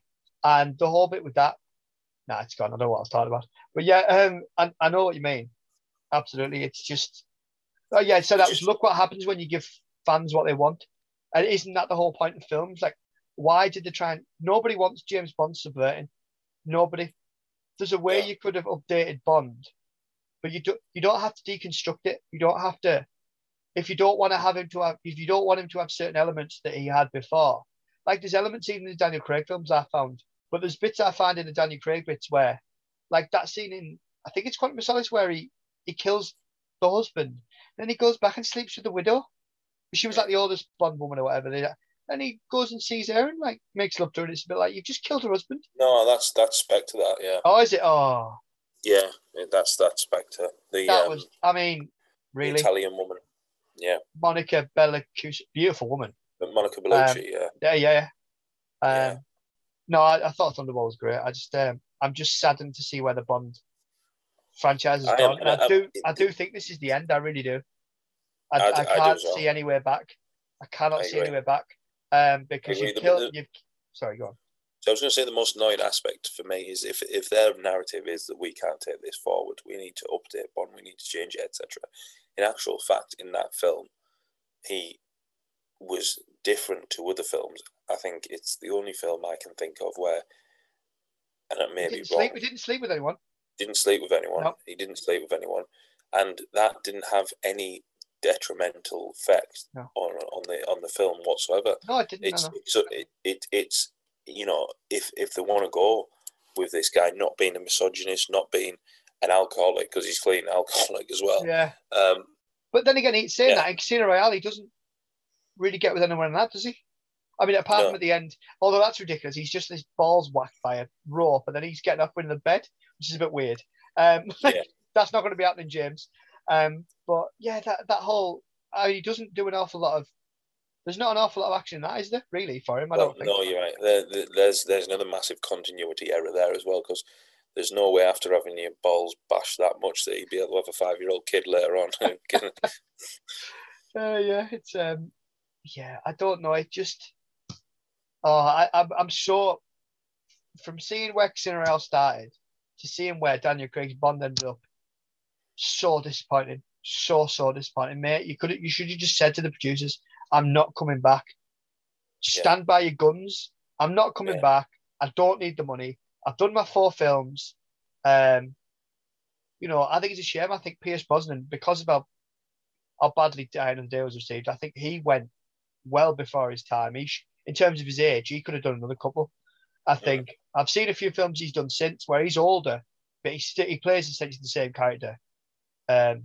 And you think, this guy, like, he does, like, he's a hell of an actor. I think you've been watching too much Mamma Mia, sure.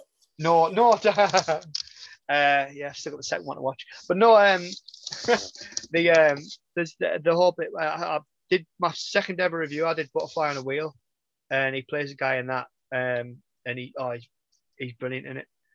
And he's Irish in it as well, which is a bit weird because you're not used to seeing him like talk as he usually does.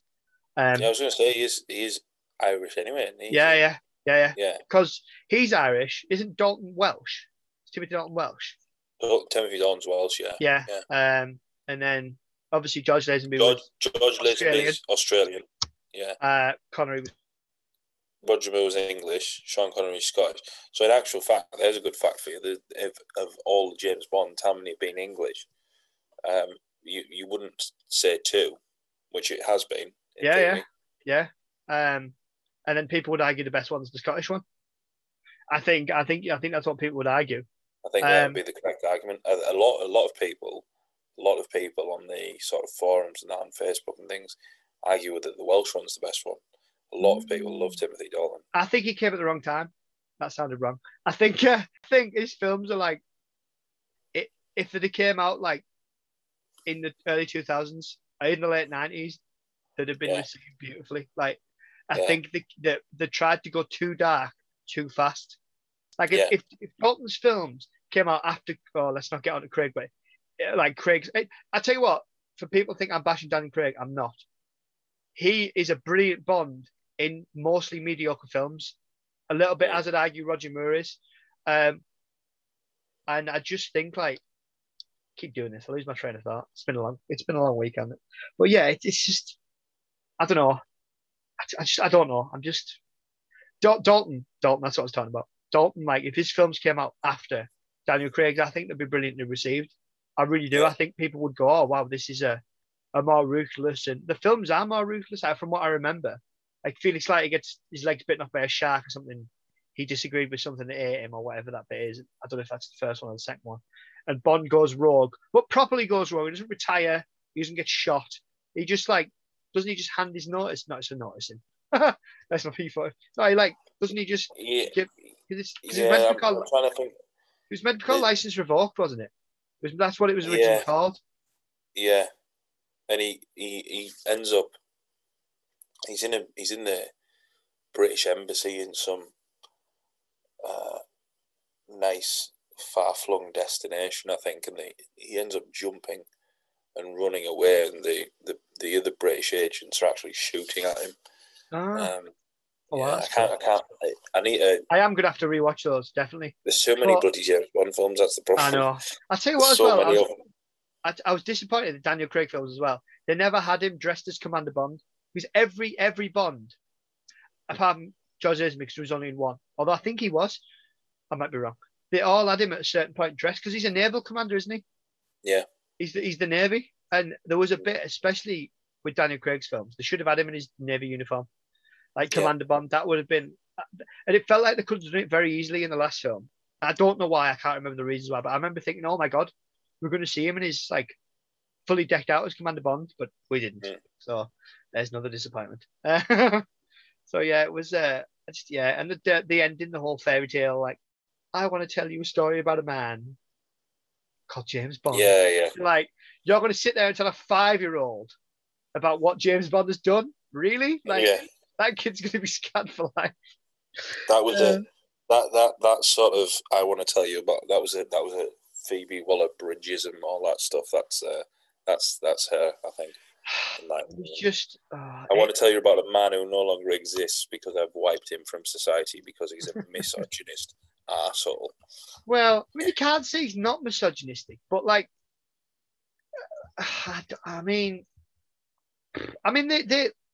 they address it in bloody 1996. 94, GoldenEye. 95. Right in the middle, nicely done. Yeah. If I didn't know, you would. 95, right? GoldenEye. She says to him, "I think you're a sexist, misogynist dinosaur, a relic of the Cold War." And that face off there, again, she was based on Stella Rimington. I think it was the first female head of MI5 way back in the 90s. So it's not like progression hasn't been happening. Probably later than it should have, of course. But I'm just she was brilliant in her role, and Judi Dench played a bit essentially a version of her from MI6, and she just calls James out the first time she meets him. She's like, "You think I'm a pen pusher? You think I don't have the balls for this job?" And it's proper. That's the 90s. It was proper out there, and they just said it. Film. It's a film, for Christ's sake. People probably listen to this and laugh. How annoyed I get. Oh, it's just a film. Well, if you think that, you don't like the Bond films, you don't care about them. So why are you bothered about what I think about them? So it's an institution. It is. Well, it should be. Any last thoughts on Thunderball? Thunderball, great film, great theme tune. It is one of my favourites. I think it is aged well to a certain extent. There's a lot of iconic scenes. There is a lot of, in a weird way, and I know it's ridiculous because I explained at the start of the podcast, sentiment from me towards the film because of a slot machine in Las Vegas, each to their own, but it's just something that I like, I enjoy. Good film, you know, you can watch it on a rainy day, you can watch it on any day. I like it, and it's maybe in my top five. Maybe in my top five. I'm yet to sort of rank them. Yeah, me too. Properly, there'd be too much. There'd be too many on the same line for me. Like I'd have like 3 and then about 15 on the same line, and then you know which ones will be at the bottom. They'd be interchangeable depending on how I felt on the particular day. Oh yeah. But yeah, certainly it's up there for me. I enjoy it. Yeah, I loved it. I think it's one of the Bonds that I've seen a lot. Like it seems to be one of those ones that's always on ITV2 or ITV3 or whatever, or ITV4, and you just stick it on halfway. Yeah, and of course it is. Bond season, you just stick it on, you enjoy it. If you miss the mink glove scene, it's a shame, but you know she's always and yeah, it's just great. The effects all like there's no effect; it's all real, so that all holds up. The story holds up really well. I mean, we've just picked it to bits, and it holds up really well. The villains are great, really great. I mean, like we were talking about earlier, really strong female villain for Bond, and also we've got Largo, who's a great villain as well, and you've got Spectre behind it, and you know what they're doing and why they're doing it. And yeah, it's been spoofed since the whole "we'll steal a couple of nuclear bombs and hold the world to ransom." Yeah, but it goes deeper than that, and you see a little bit of the bureaucracy and the Home Office and all this kind of thing, as well as like beautiful locations. And yes, it doesn't globetrot as much as a lot of the other Bond films, but I don't think that's to its detriment. That's another criticism I have. Not this is just, of other Bond films, especially the last one. They jump about too much, and you don't get a feel for what's going on. I think, and that's not just the last one. That's happened in a few of them where they're jumping from here to there, and you think, well, what? Hang on, what? Where are we? What are we? You know, I think this is because it spends a lot of time in Nassau, which I think is where he goes in Casino Royale, isn't it? Isn't it where he gets his DB5 from? Isn't that Nassau? Nassau, however you pronounce it. Try to remember. I'm going to be honest with you. I can't remember. I think it is, but I might be wrong. So I absolutely loved it, and cheers for coming on and talking about it for way longer than you originally meant to. No, don't worry about it. It's been a pleasure. It has been a pleasure. I have enjoyed it. Live and Let it's Bond. We're going to enjoy a good chat. Live and Let Die is taken. My auntie wants to review that. So, what Bond do you want to do the next Roger Moore one? Oh, because we'll do another one definitely whenever. I've got the list in front of me. I love the preparedness. Yes. Were there any of your notes we didn't get to, by the way? No. I don't think so. Let me just. I think I'm pretty much through mine. Oh yes, that was just a good point. And it's I don't know why I like it so much, but it sort of brings it back to the real world. So when they are discussing the scene in the Spectre room early on, and they are saying how their various projects are doing it. Yeah. You know, they're talking about various things. The British guy says about, oh yes, we've received, I think he says £250,000 for a consultation fee for the Great Train Robbery. Yeah, I caught that. Yeah, it was great. Yeah, because I was wondering, because obviously I knew the British reference, the English, but the British reference in it, and when I was listening to the others, because it's like China, Japan, and all these different countries, I was wondering, are those real events? But I didn't have time to check it. So I was wondering, are those real events or did they just kind of make them up? Because that would have been really interesting. I loved how, like, this is another thing, like how like multicultural, like Blofeld's what would you call them, henchmen, associate the number one, number two, all those people, how like they're all from different countries, because that's exactly how it would be. Because you would have this. That's the whole point of Spectre. That the legs of the octopus, they're in everything. Which I think again gets lost later on, where they're all just stood in a room together, and it's like, like really, get the story right first, and then a great Bond film will follow. But but not it's a great fact about the Great Train Robbery, and I wonder if the other ones are real events. But but thanks for chatting about this. I've pretty enjoyed it. So hopefully, did we get to your list? Did I cut you off? Did I cut you off when you talked about your list? I had one in mind, weren't there? A View to a Kill. Mate, we'll have fun with that one. The Rock Salt. That's all I can remember from it. The Rock. Although I don't know, I don't know why. It's probably because I got lent a VHS copy, a video copy of it, when I was younger. So it's one of the ones I've seen a lot more than some of the others. I have a soft spot for it, but I'll probably watch it back and find it really awkward. It's all right, man.